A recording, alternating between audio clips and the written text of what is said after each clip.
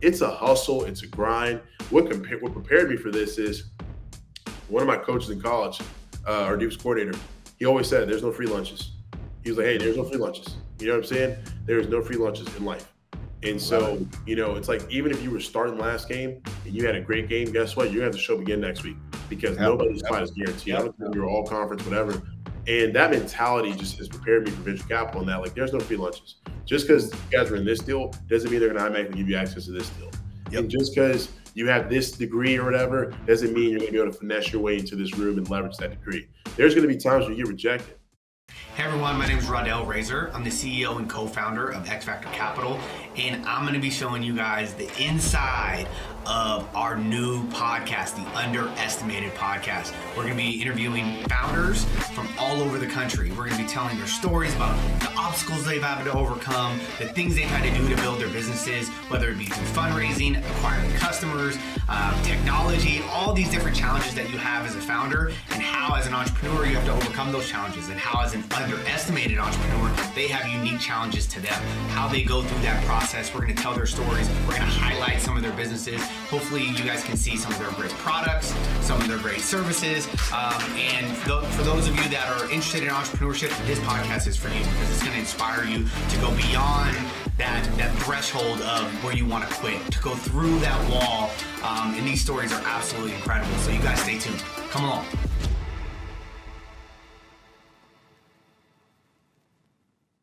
Hello and welcome. My name is Rodell Razor. I'm the CEO of X Factor Capital and one of the co-founders of X Factor Capital. I'm joined here with my business partner and fellow founder, Jeremiah Captain. And today we are interviewing Marcus Stroud. I want to just thank all of our listeners for joining us. We are on episode 7 of season 1. Very excited of the Underestimated Podcast. This podcast is designed to tell the stories of entrepreneurs across the country who are building some amazing things, how they've come from their background, their education, the obstacles that they've overcome to build what they have. And today's guest is someone very special, someone who shares the space with us that we look to not only for counsel, but as an ally and as a peer and as a friend. So Jeremiah, I'll let you introduce Marcus a little bit. Yeah, so I'm Jeremiah Captain, no cap, last name's really Captain, right?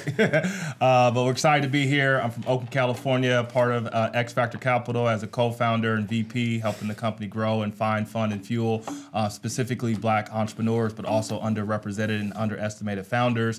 But we're excited to have a dear friend that I've been able to build a relationship over the past year. We're coming up on a year anniversary of us connecting through a social audio room, chat room platform. We were connected in just talking about, how can we come into this ecosystem of venture and just provide more access and opportunity for those that have been potentially traditionally excluded just because they just haven't had access to that space. And Marcus has really just been an iron-willed individual since I've met him, and seeing his story from start to finish, from him, where he grew up and how he got into this ecosystem and what him and his partner are doing down in Texas in the venture ecosystem down in Austin. So it's been really great just connecting with you. Love for you to introduce yourself to our community, and love just to kind of get this thing rolling, brother. So Marcus, how you doing, brother? I'm great. Really enjoy getting to know you guys. Really appreciate you guys having me on the show, man. It's been a really cool journey, just getting to know you both and seeing you guys build X Factor. And yeah, my name is Marcus Stroud, co-founder of TXV Partners, based here in Austin, and we focus on human performance and software. And I'm excited to chop it up today with you guys. Awesome, man. That's dope, man. So tell us a little bit about what is TXV? What do you guys actually do? What we like to usually ask our guests is, who you are, and then what do you do? So go into, kind of monologue there for a bit. Yeah, for sure. So we're TXV. We're an early stage venture capital fund based in Austin, Texas. We focus on human performance and software. We launched the fund roughly about 2.5 years ago, 2 years and like 7-8 months ago. Brandon and I both were roommates in college together at Princeton. He began his career in management consulting.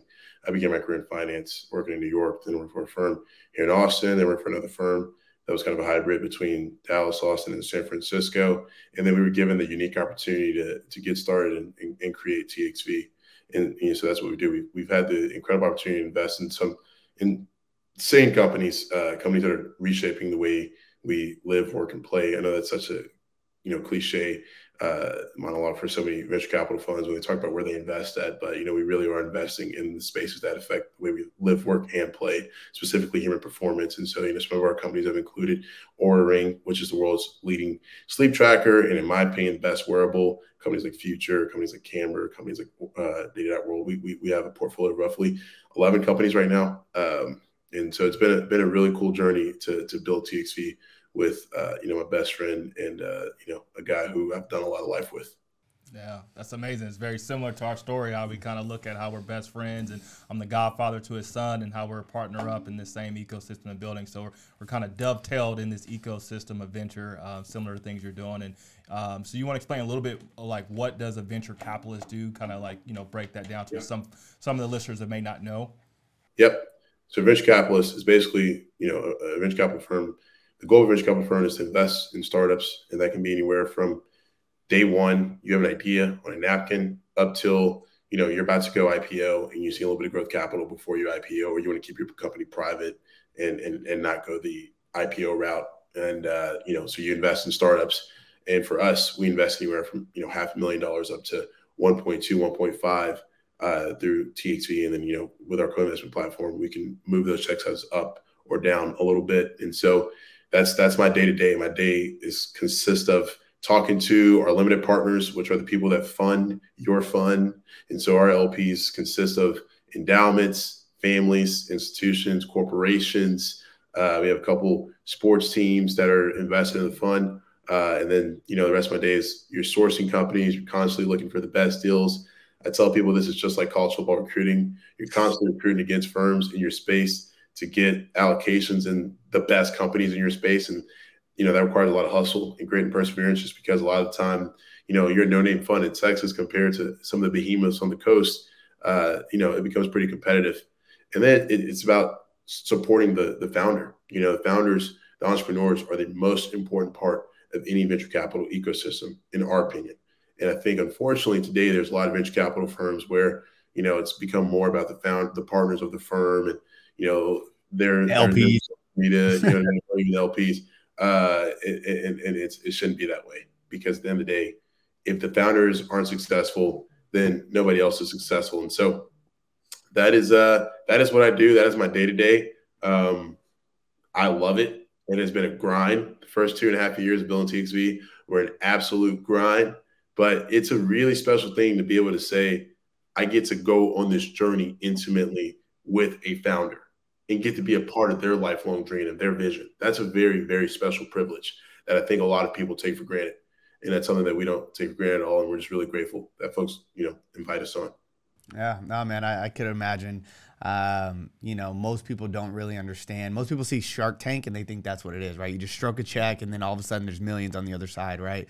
And so the depth the relationship that you have to build, not only pre-deal but post-deal, right? And so I really appreciate you sharing that. So how did you get into this? Like, how did you break in? Because it's obviously you're a former ball player, and we talked a little bit about that, prior to the call, but how did you break into this space? This is a very esoteric industry where you can't just walk up and be like, hey, I'm going to start a venture capital firm. I graduated college. Let me go do this. Right. So tell us a little bit how you got into the space.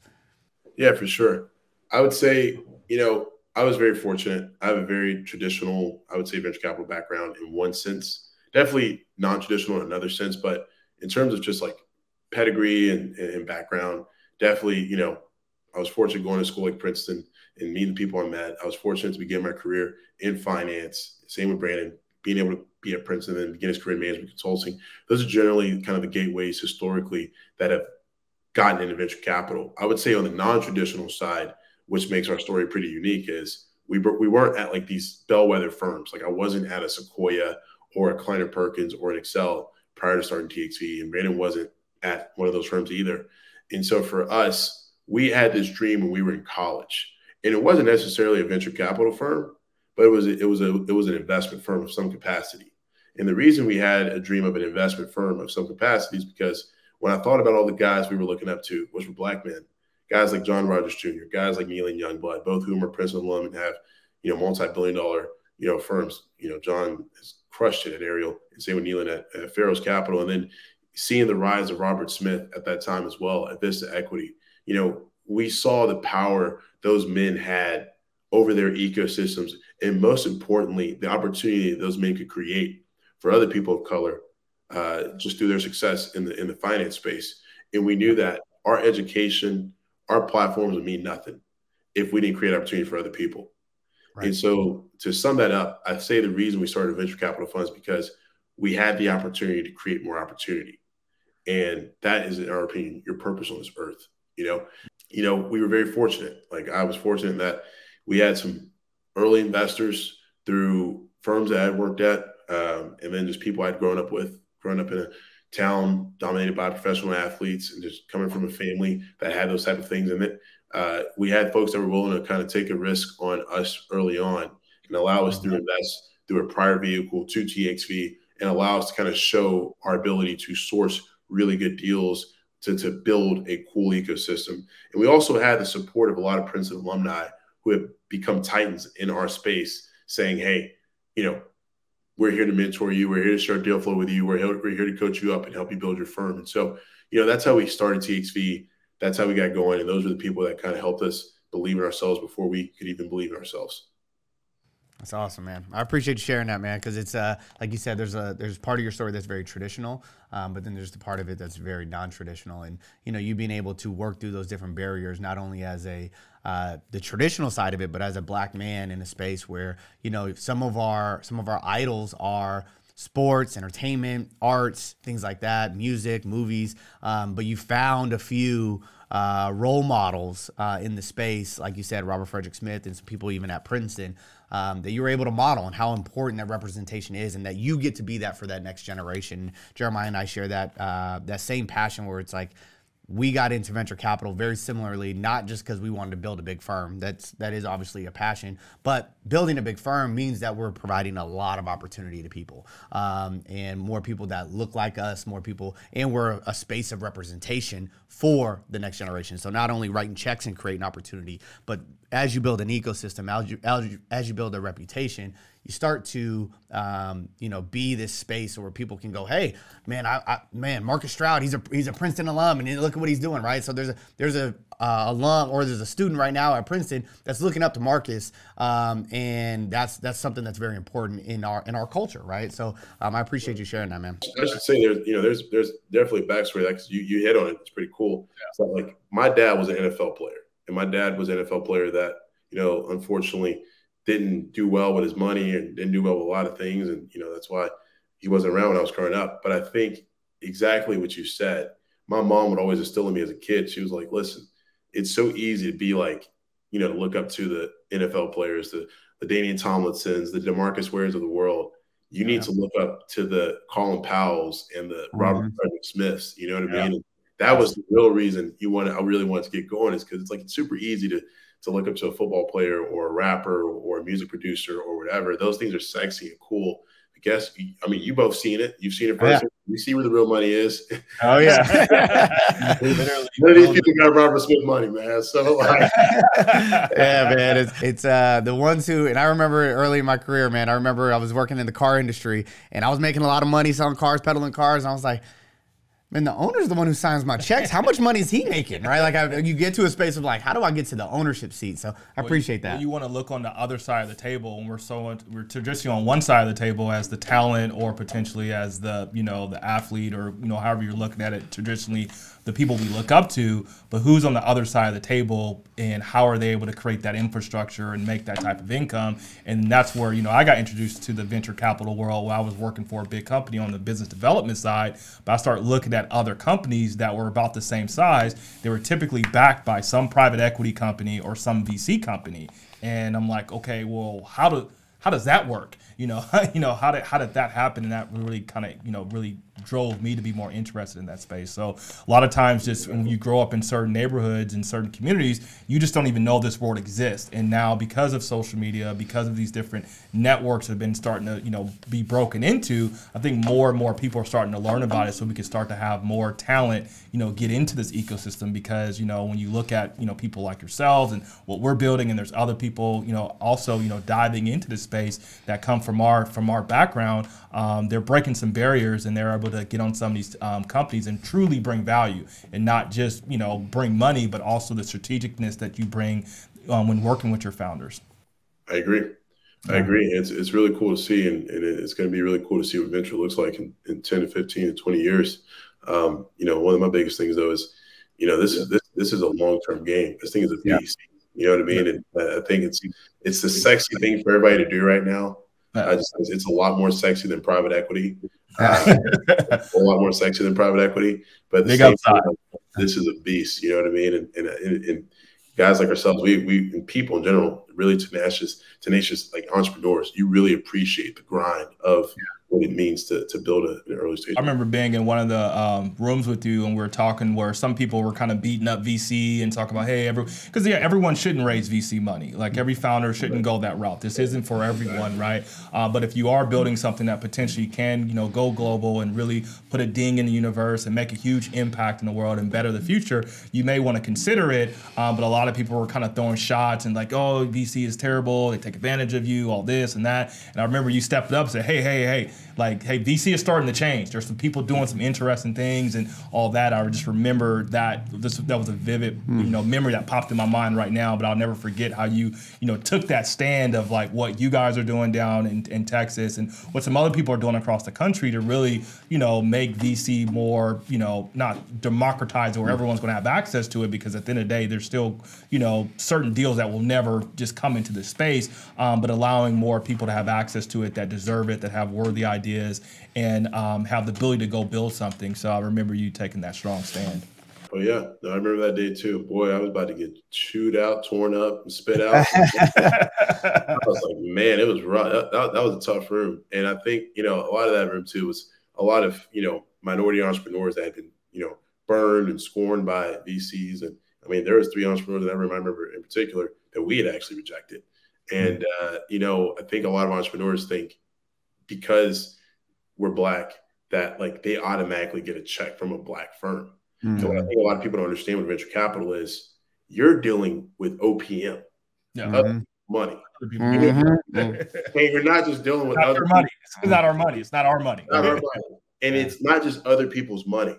You're dealing with sometimes people's pensions and people's endowments and people's, foundations. And for us, when we started getting that type of money into our fund, it made this thing so much more meaningful because, yes, don't get me wrong. Like I take every one of our LPs super seriously. Like, they are everything.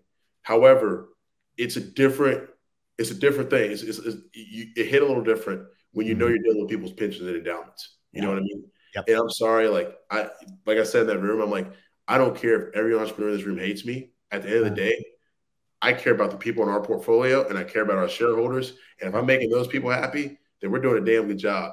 Right. But sometimes this is not a thankless. This is a thankless job. It's not like sometimes it's just by existing. You know what I'm saying? And that's okay. That's totally fine. Yeah. It comes a part of the industry, right? There's a lot of people that think once you get into a space of an investor, one, that you're just going to invest in everything that you like, right? It's like, first of all, no, not everything has the upside to be in this risky of an asset class, right? There's a high risk asset class where it's like 30% of them, you lose your money, 30% of them, you just get your money back, and the other 30%, you hope to make some money, and it's after 5 to 10 years, right? So that's the understanding is, hey, I didn't raise my money because I was Black. And it's like, it might be that. It might be, but it might be because your idea is just not attractive enough, right? It might just be that, right? Because raising money is one of the hardest things to do, regardless of the color of your skin. Whether you're in our shoes as a fundraiser or you're in a founder's shoes as a fundraiser, raising money is one of the hardest things that a human can do on this planet. So I want to know, I want to ask this question because it's something Jeremiah alluded to. So I want to hear some from you. What about your background, whether it be through sports, your upbringing? What about your background prepared you for the competitive environment of VC? Because I know you've had to wrestle to get on some deals, and most people think, oh, you walk in with a check, founders are just gonna, oh, give me your money, please. I can't wait to help Marcus out, right? It's very competitive. The best deals are very competitive. Talk a little bit about how your background prepped you for that and what the environment's really like on the best deals. Please. Oh my God, man. Are you kidding me? I'm like, Got a book on that. it's funny because I was talking to one of our LPs the other day, and I was like, listen, you don't understand what it's taken to get here sometimes. And when I say get here, I'm not saying we are anywhere by any means. We got a long Right. But just get to, But you're on a journey. You're on a journey. You're on a journey. But what I'm saying, to even be able to sit down in this position and be able to say I run a firm, there was a deal that we've been a part of that has been an incredible success for us. It's going to be one of those deals that probably returns our fund.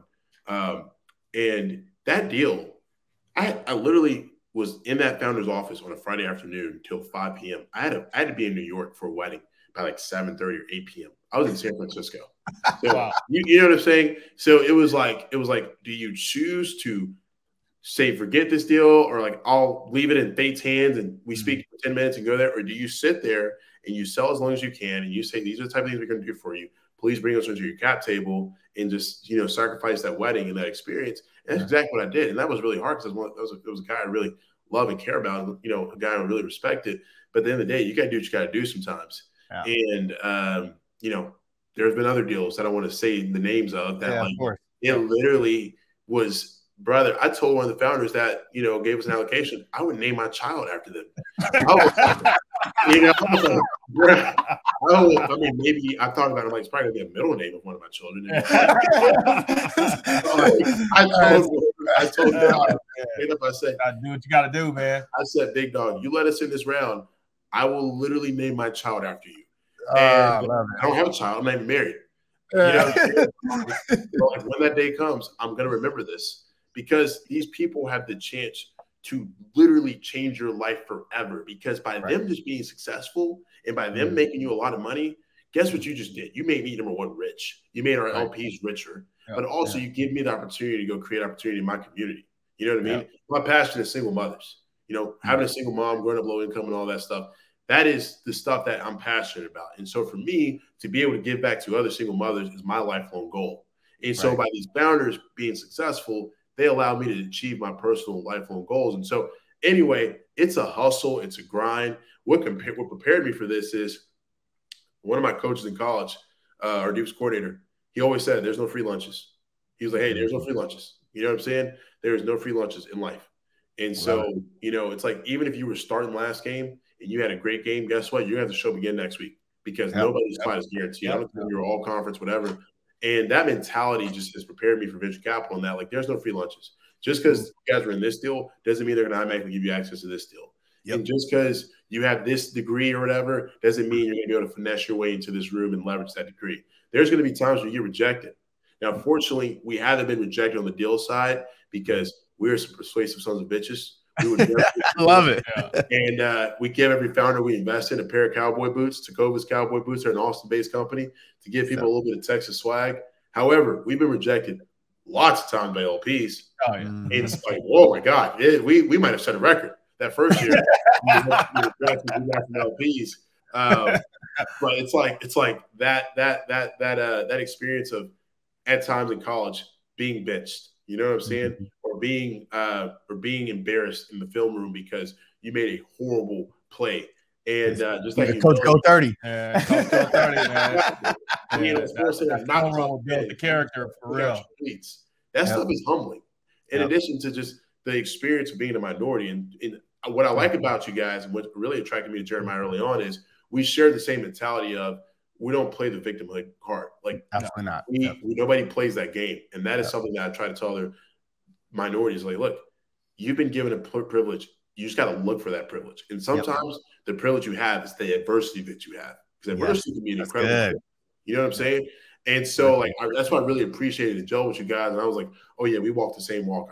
We can run the same lane together, because that was the mentality. And I think, like I said, I'm so grateful for all the adversity that Brandon and I have had through our personal lives, through business, because it's made us appreciate where we are so much more, and it's made us that much more hungry. And so anyway, I would say those were the things that prepared me for the competitors that is VC. Yeah, it's that athlete entrepreneur. Early in our career when we were coming out of sports and getting into business, we always just said, hey, the things we learned as athletes is very transferable into showing up committed every single day. When you don't want to be there, doing the hard things, being disciplined, doing it when you don't want to do it, not going out, to make sure that you're focused for the next day, like really saying no so you can say yes to other things in the future. And I like how you use that adversity as a privilege. Some things I say is adversity is an asset.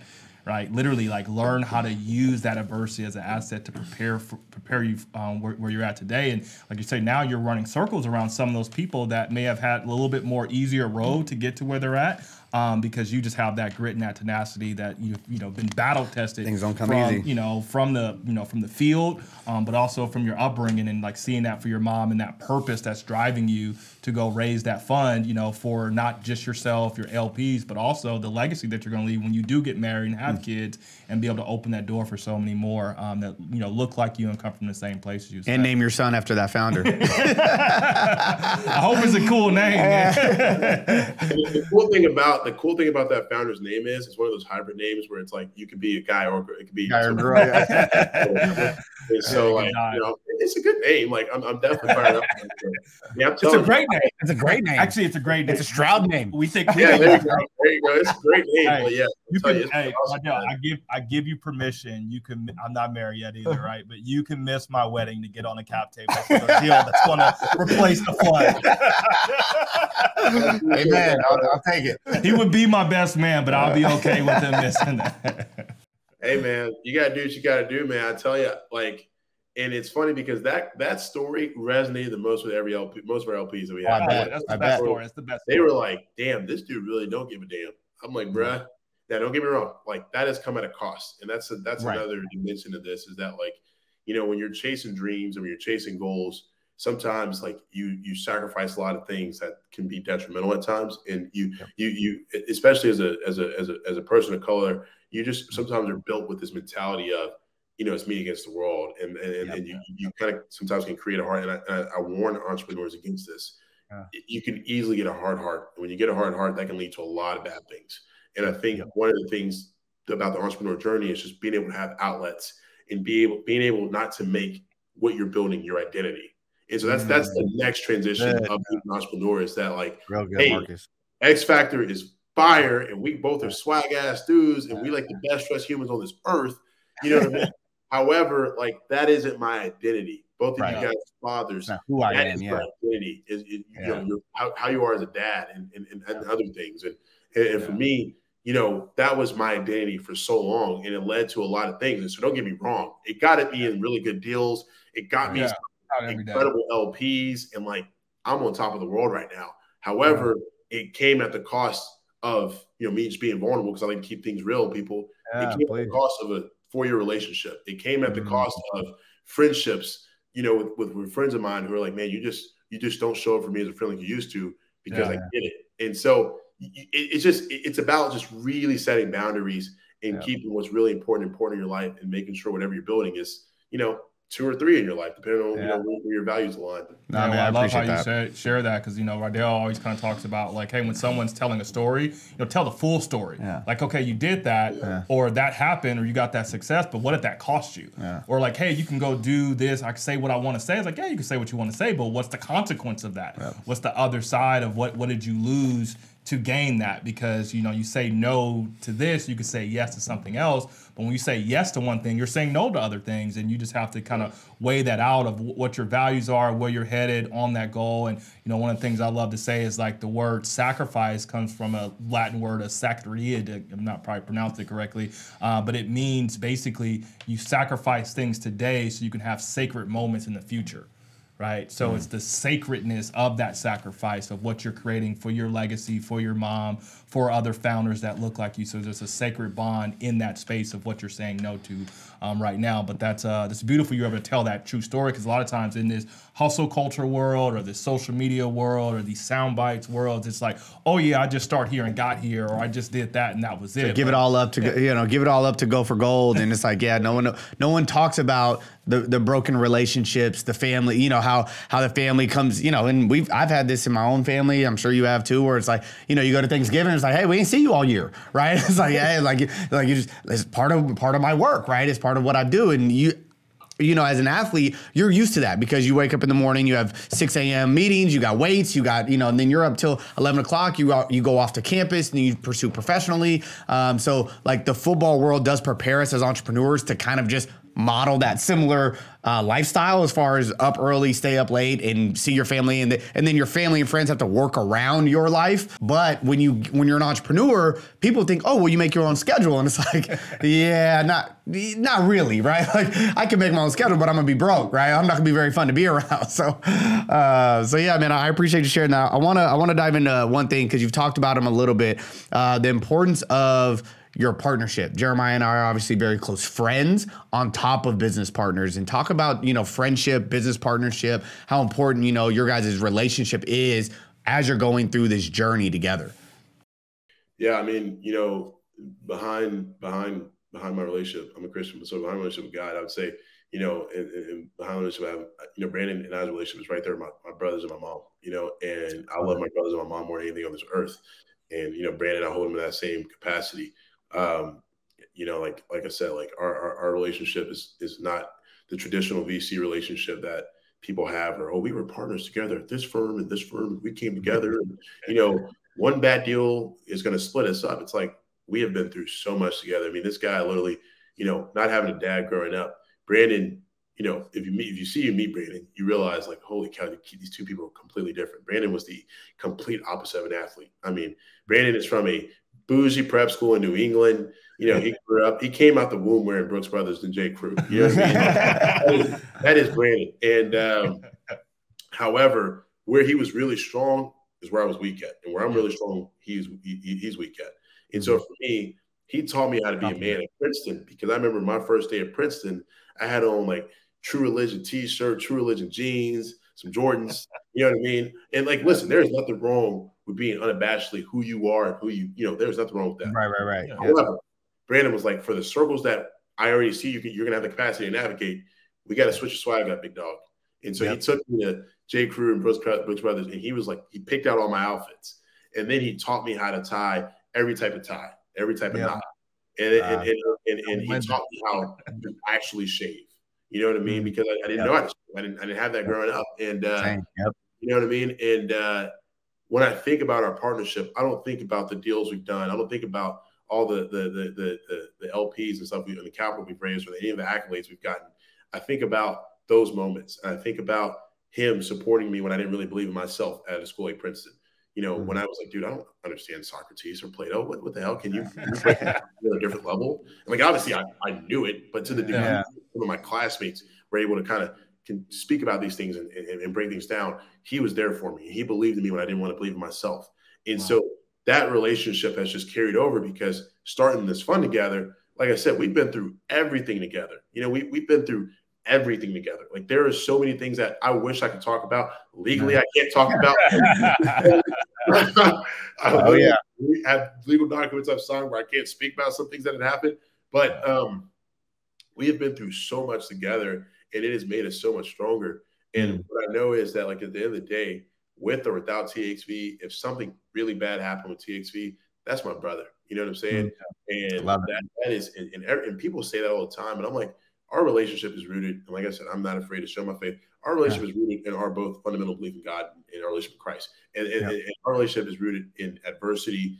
And like our relationship is so deep. Like, he knows my Social Security. He knows every penny that I have.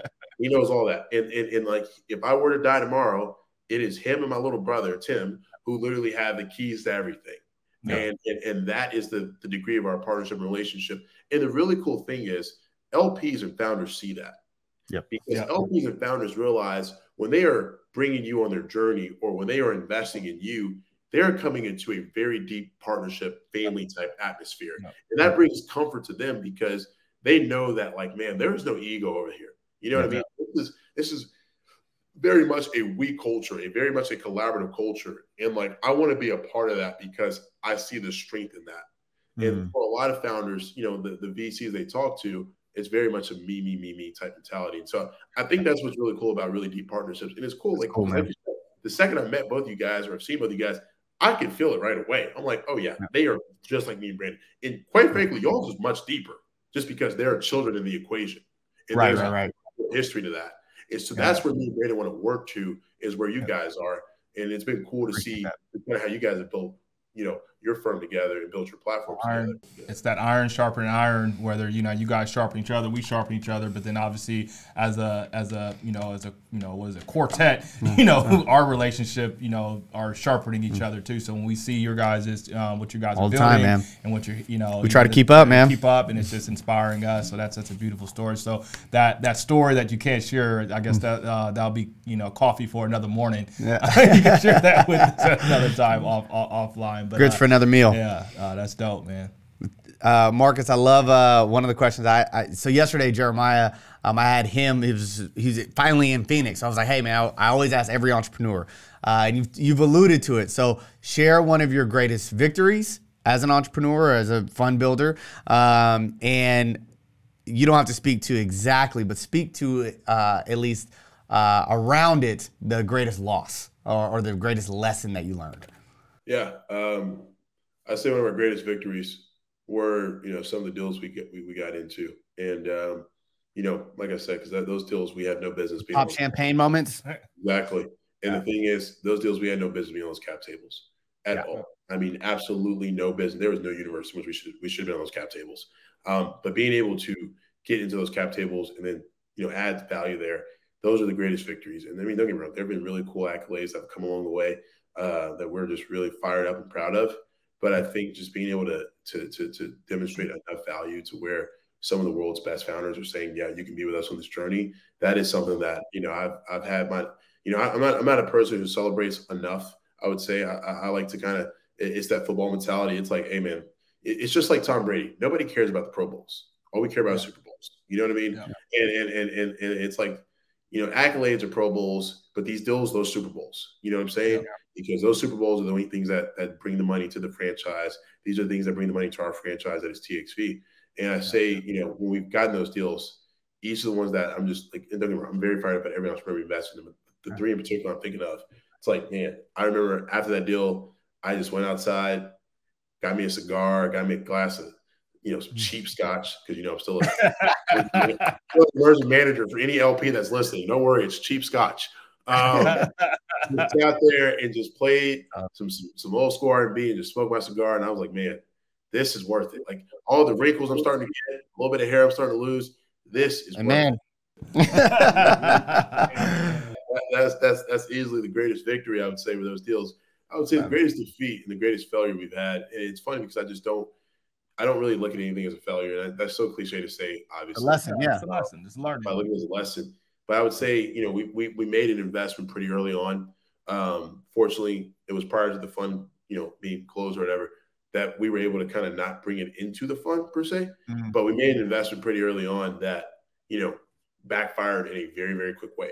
And it was because there were certain, protocols and metrics that we didn't really review thoroughly enough, just because we were just getting started and there were still little things we were learning that led to a pretty costly mistake. Mm-hmm. Very costly mistake.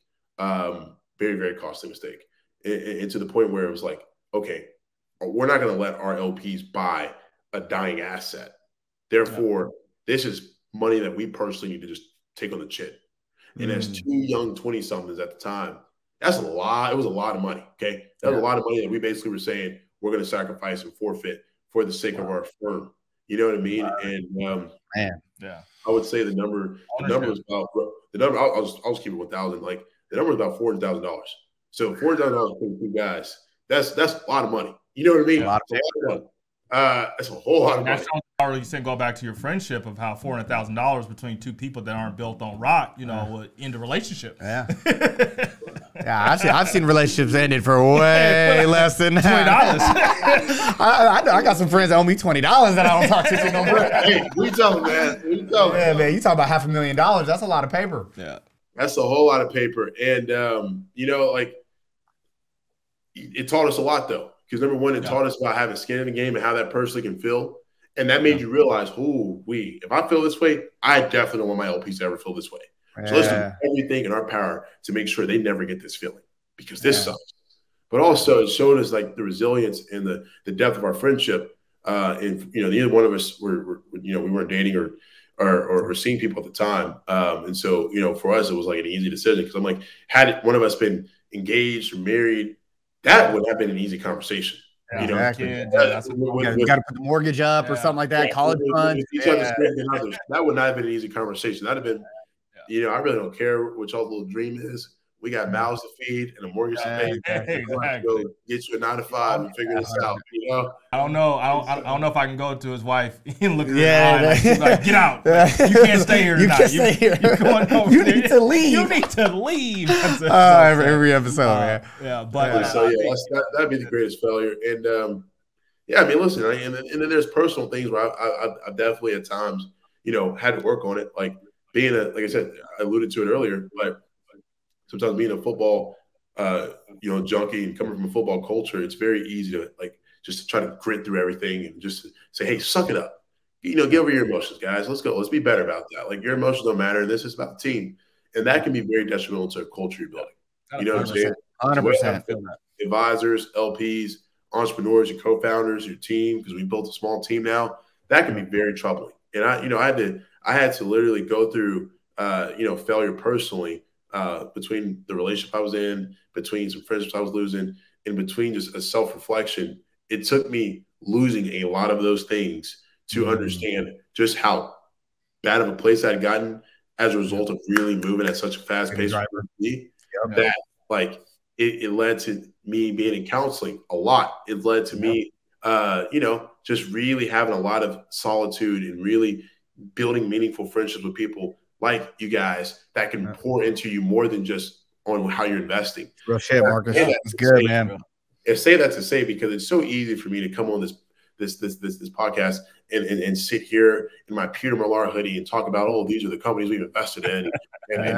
What's real, man? Keep it real, man. I love it. But it's like that shit doesn't matter. The stuff that actually matters is how are you treating the people around you who are helping you get to where you got to go to. And I wasn't treating these people right. And so that has been the greatest failure for me, is knowing that I could have been a much better person through some difficult situations. And, it's humbling, but it's really, really cool to look back and say, okay, you know what? I'll be better moving forward. So, That's good, man. Well, it's like you don't know who you truly are until you fail. Until you have that big adversity, because, it's when you're winning, it's so easy to be on top. And when you take that big hit to the chin, you go down, how are you going to respond back? But also, who are you going to be in that loss, and how are you going to treat other people, how you show up? And I love how you took that responsibility on yourselves when the failure happened. You didn't try to go point the finger. You didn't try to make someone else pay for it. You guys took it yourself. And there's an old saying, when you carry your own buckets of water, you value every drip, right? So you literally value every single drip in that, because the money that you're looking to raise is in other people's pockets. And if you're going to just handle it frivolously, you're not going to get it back that second time around. So if you're willing to, take that hit on the chin yourself, but also be very critical and diligent through every process to make sure that you take care of every dollar and every penny of that person's money that, they're pretty much, using their money to build your firm and build your legacy, they're going to come back to you and keep working with you over and over again. So just, amazing, man. I love hearing your story. Love how you tell it. And you're so real. Like you said, you're not sitting up there, on your high horse and we've raised all this money. We're doing this and doing that. You're giving us the real, raw, unvarnished truth. Yeah, man. It's Marcus, it's funny when you were telling that story about, we call them losses, lumps, and then lessons, because that's really what it is. It's like you take the loss, you show the lump, and then it's like, all right, now what's the lesson from it, right? And so you talk about that. So Jeremiah and I have been through our share before we even got here. And that's why when we said, hey, if I'm going to do this with anybody, I'm going to do it with you, because there's probably going to be a lot of L's that we take in this journey because of the non-traditional background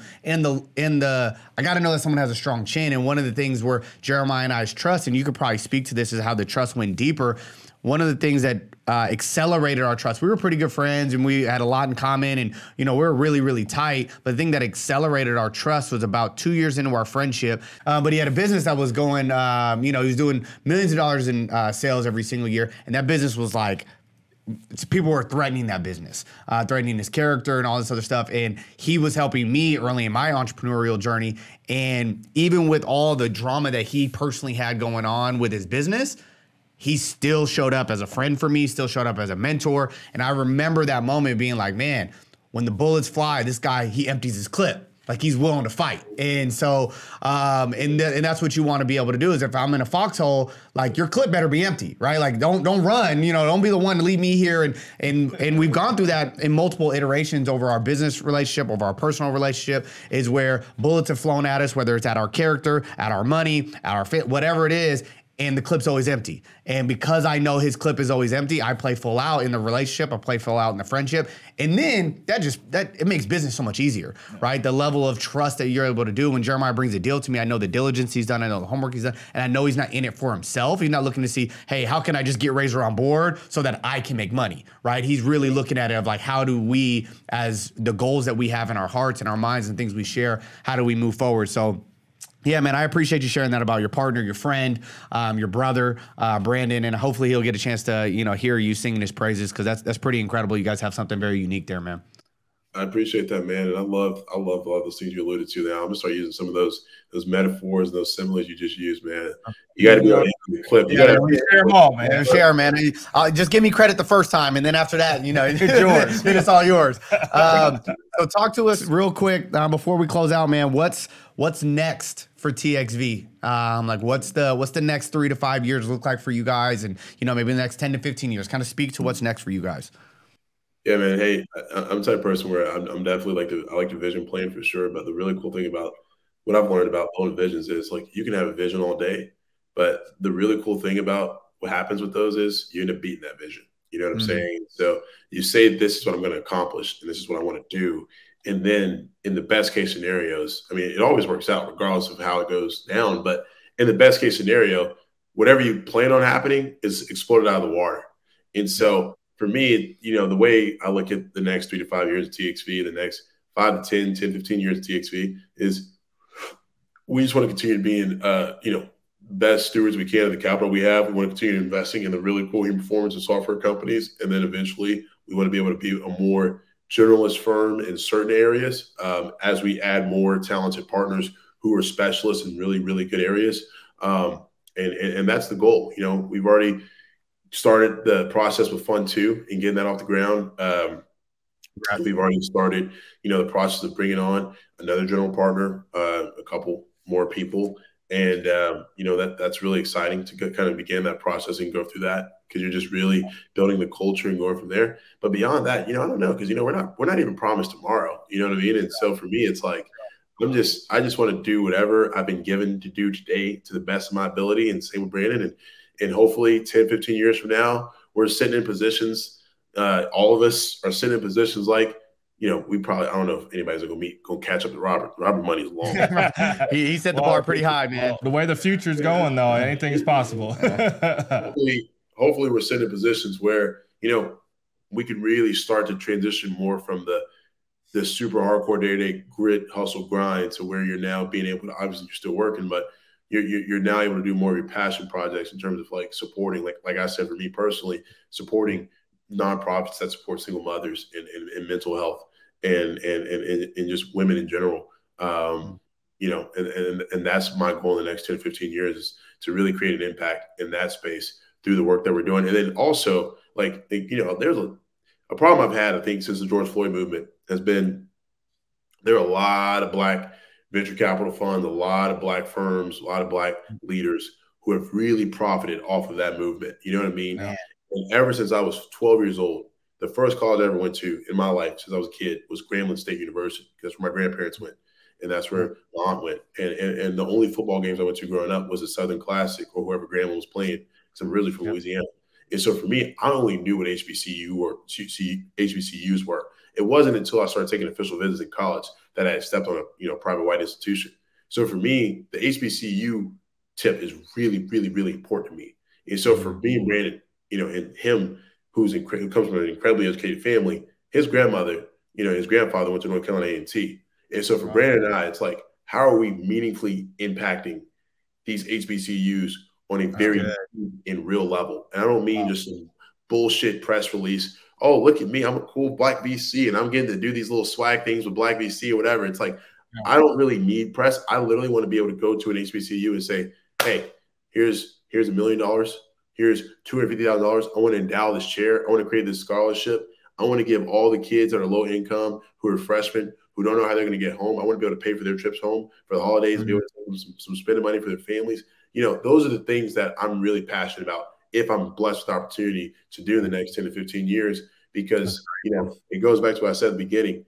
What's the purpose of having a platform with opportunity if you can't create opportunity? You know what I'm saying? And so that's how I see the next 10 to 15 years playing out if things go well. It's awesome, man. Adding purpose to the portfolio, man. There you go. Yeah. Add purpose to the portfolio. I love that. Yeah.